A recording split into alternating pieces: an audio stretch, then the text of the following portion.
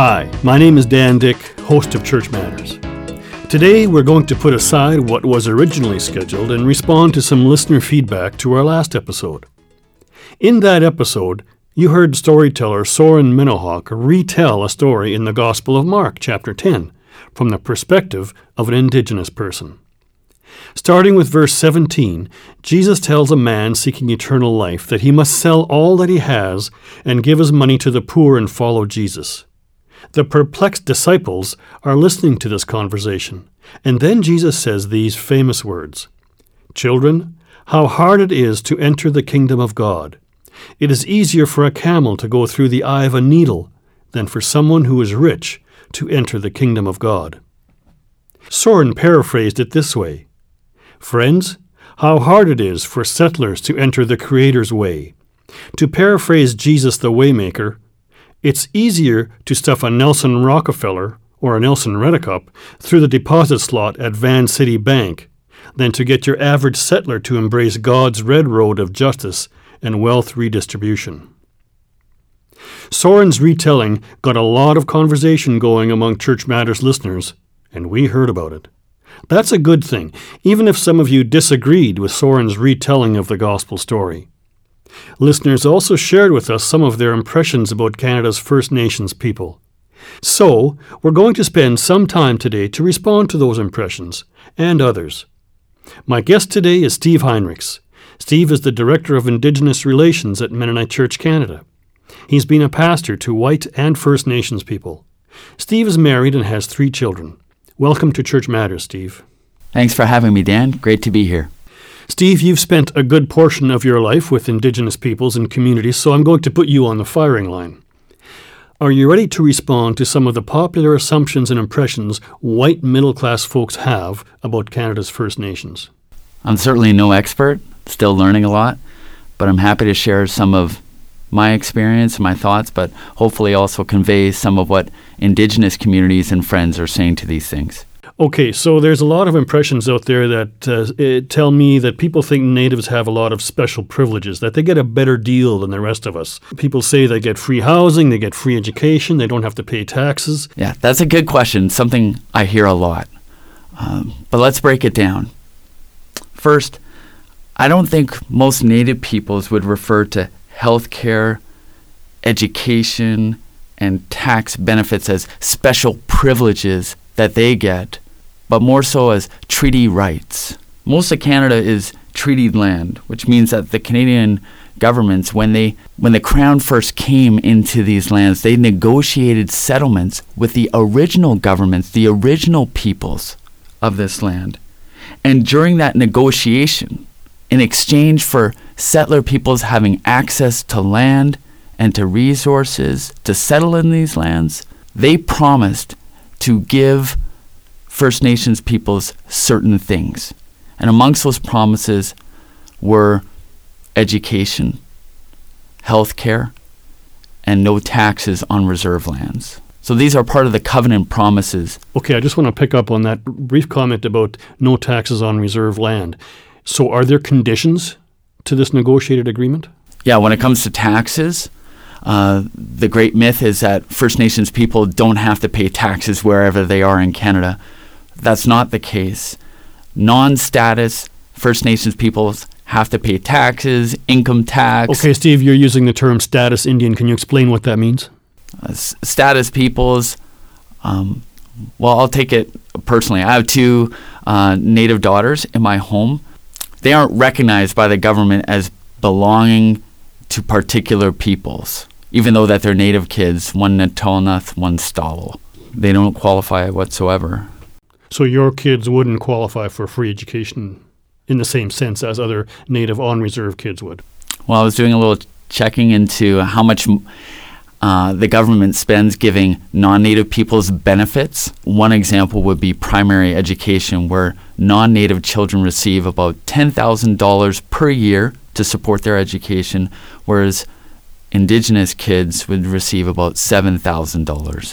Over the years, Steve, Canada has poured billions of dollars into Aboriginal communities, and yet we continue to hear that the on-reserve Indian population is among the most impoverished in Canada. Study after study tells us that they rank as the poorest across all main measures of physical health, life expectancy, HIV/AIDS, diabetes rates, education, incarceration, suicide, substance abuse. The list just goes on. Has all that money fixed nothing? I think it would be too simplistic to say all that money has gone to rot. I think it has helped in various circumstances. To put this into perspective, though, the actual number is around $5.5 billion that the federal government spends on Aboriginal peoples each year. The mining companies that are resource extracting native territories alone pay $9 billion a year in royalties and taxes to the federal government. So we should ask, who's supporting who in this relationship? Steve, I just want to be clear. When you refer to the government, you're not necessarily talking about just the government of the day, but historic Canadian governments. Indeed. I'm the son of immigrant people. My great-grandparents arrived with virtually nothing. My grandparents and my parents had to earn their way through the world. I grew up poor. My dad held down more than 2 jobs, often throughout many years, to feed his family. Why shouldn't we all be equal? I don't think we need to try to take anything away from immigrant peoples who have carved out a life in Canada, who have worked hard. I think we can honor that. That's my story as well. That's my parents and my grandparents coming to this land and working hard. I think we have to be honest, though, in saying they didn't simply do it all on their own. They were also helped by communities, whether it be the church community, whether it be the government as community providing assistance. For example, think about Mennonites coming to the southern Manitoba region.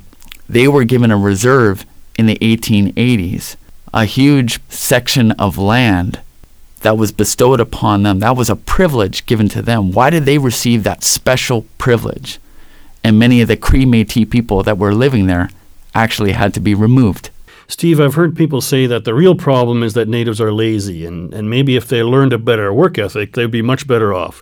The Apostle Paul said, if they don't work, they don't eat. Canadian Senator Patrick Brazeau, a native person himself, said that some Aboriginals simply expect to live on the taxpayer's tab. Quote, to sit back, wait for the government to give handouts to drink and take up drugs. But the best way to get our land back is to buy it back, just like every other Canadian. Unquote. Why can't natives simply take responsibility for themselves like so many other Canadians? Well, many Indigenous peoples would say, we recognize that there are problems of dependency, a welfare mentality amongst many within our communities. They're not denying that. But they're asking settler society, mainstream Canadians, to grapple with the reasons for why that might be the way it is. Settler societies in Canada, America, Philippines, Algeria, and other places have suggested things like it's because natives are culturally backwards that they're inherently lazy.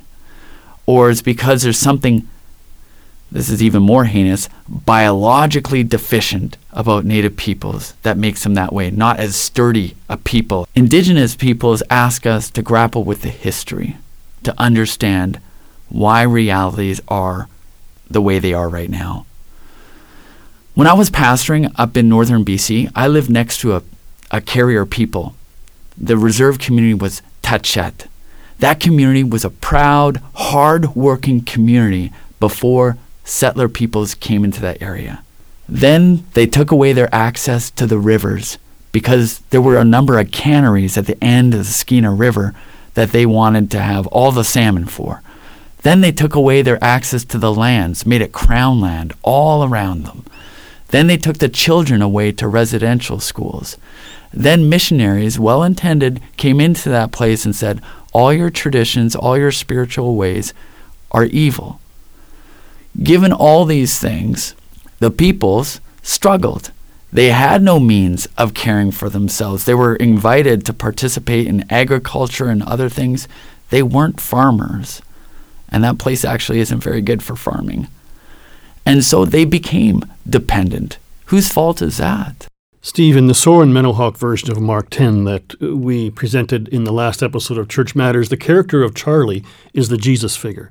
Charlie tells the Mennonite to go and redistribute his wealth to the marginalized natives. Now, I think some listeners took that to understand that the Mennonites were getting all the blame for the plight of native people. Why should Mennonites, or any Christian for that matter, give their wealth and resources to native people when the government is already giving $5.5 billion a year? When Soren and I read that text, I see a couple of things that Jesus is inviting us to. One, he's not simply calling rich or middle class Mennonites or Christians like myself to give in acts of charity towards the poor, but he's calling us to a solidarity with the poor, to share all that we have. Jesus' vision is one where we all have things in a common purse. Native peoples, when treaties were first being signed in this place, they would often use the analogy of the bowl with one spoon. We're all gathered around the table together. We're sharing all that we have in this land, all the gifts and resources together.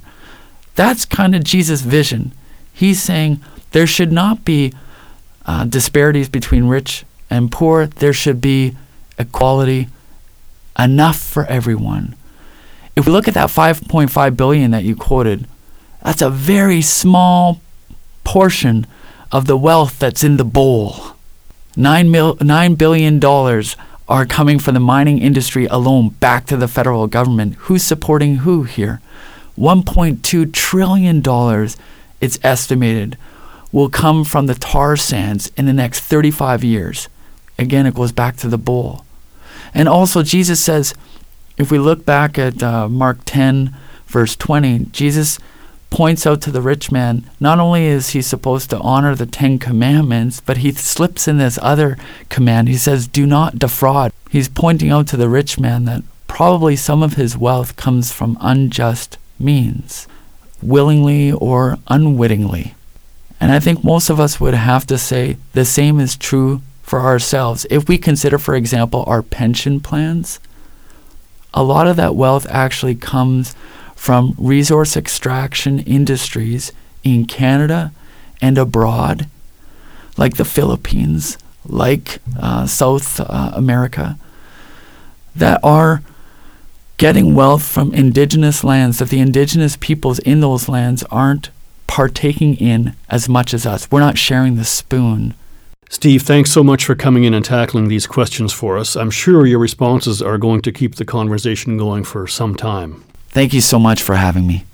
This has been a wide-ranging discussion, and there's more here than we could fit into the 15-minute broadcast. I invite you to go to MennoniteChurch.ca and download a full version of this interview. Click on the quick link to Church Matters on the homepage at MennoniteChurch.ca. That concludes today's program. Join us again next episode for another challenging edition of Church Matters. Whether you agree or disagree with what you hear in this spot, we hope you can support Church Matters. Please consider making a gift to Mennonite Church Canada so that we can continue to tackle the issues of the day. To give, just call 1-866-888-6785 or visit MennoniteChurch.ca. My name is Dan Dick, and you've been listening to Church Matters. Know that you are called, equipped, and sent to be the church in the world today. Thanks for listening.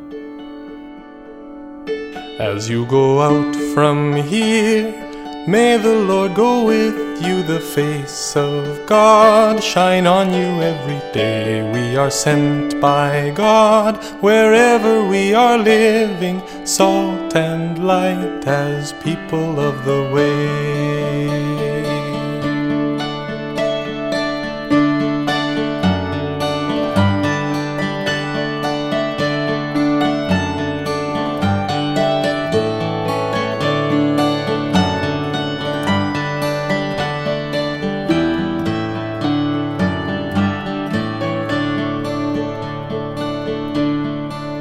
As you go out from here, may the Lord go with you. The face of God shine on you every day. We are sent by God wherever we are living, salt and light as people of the way.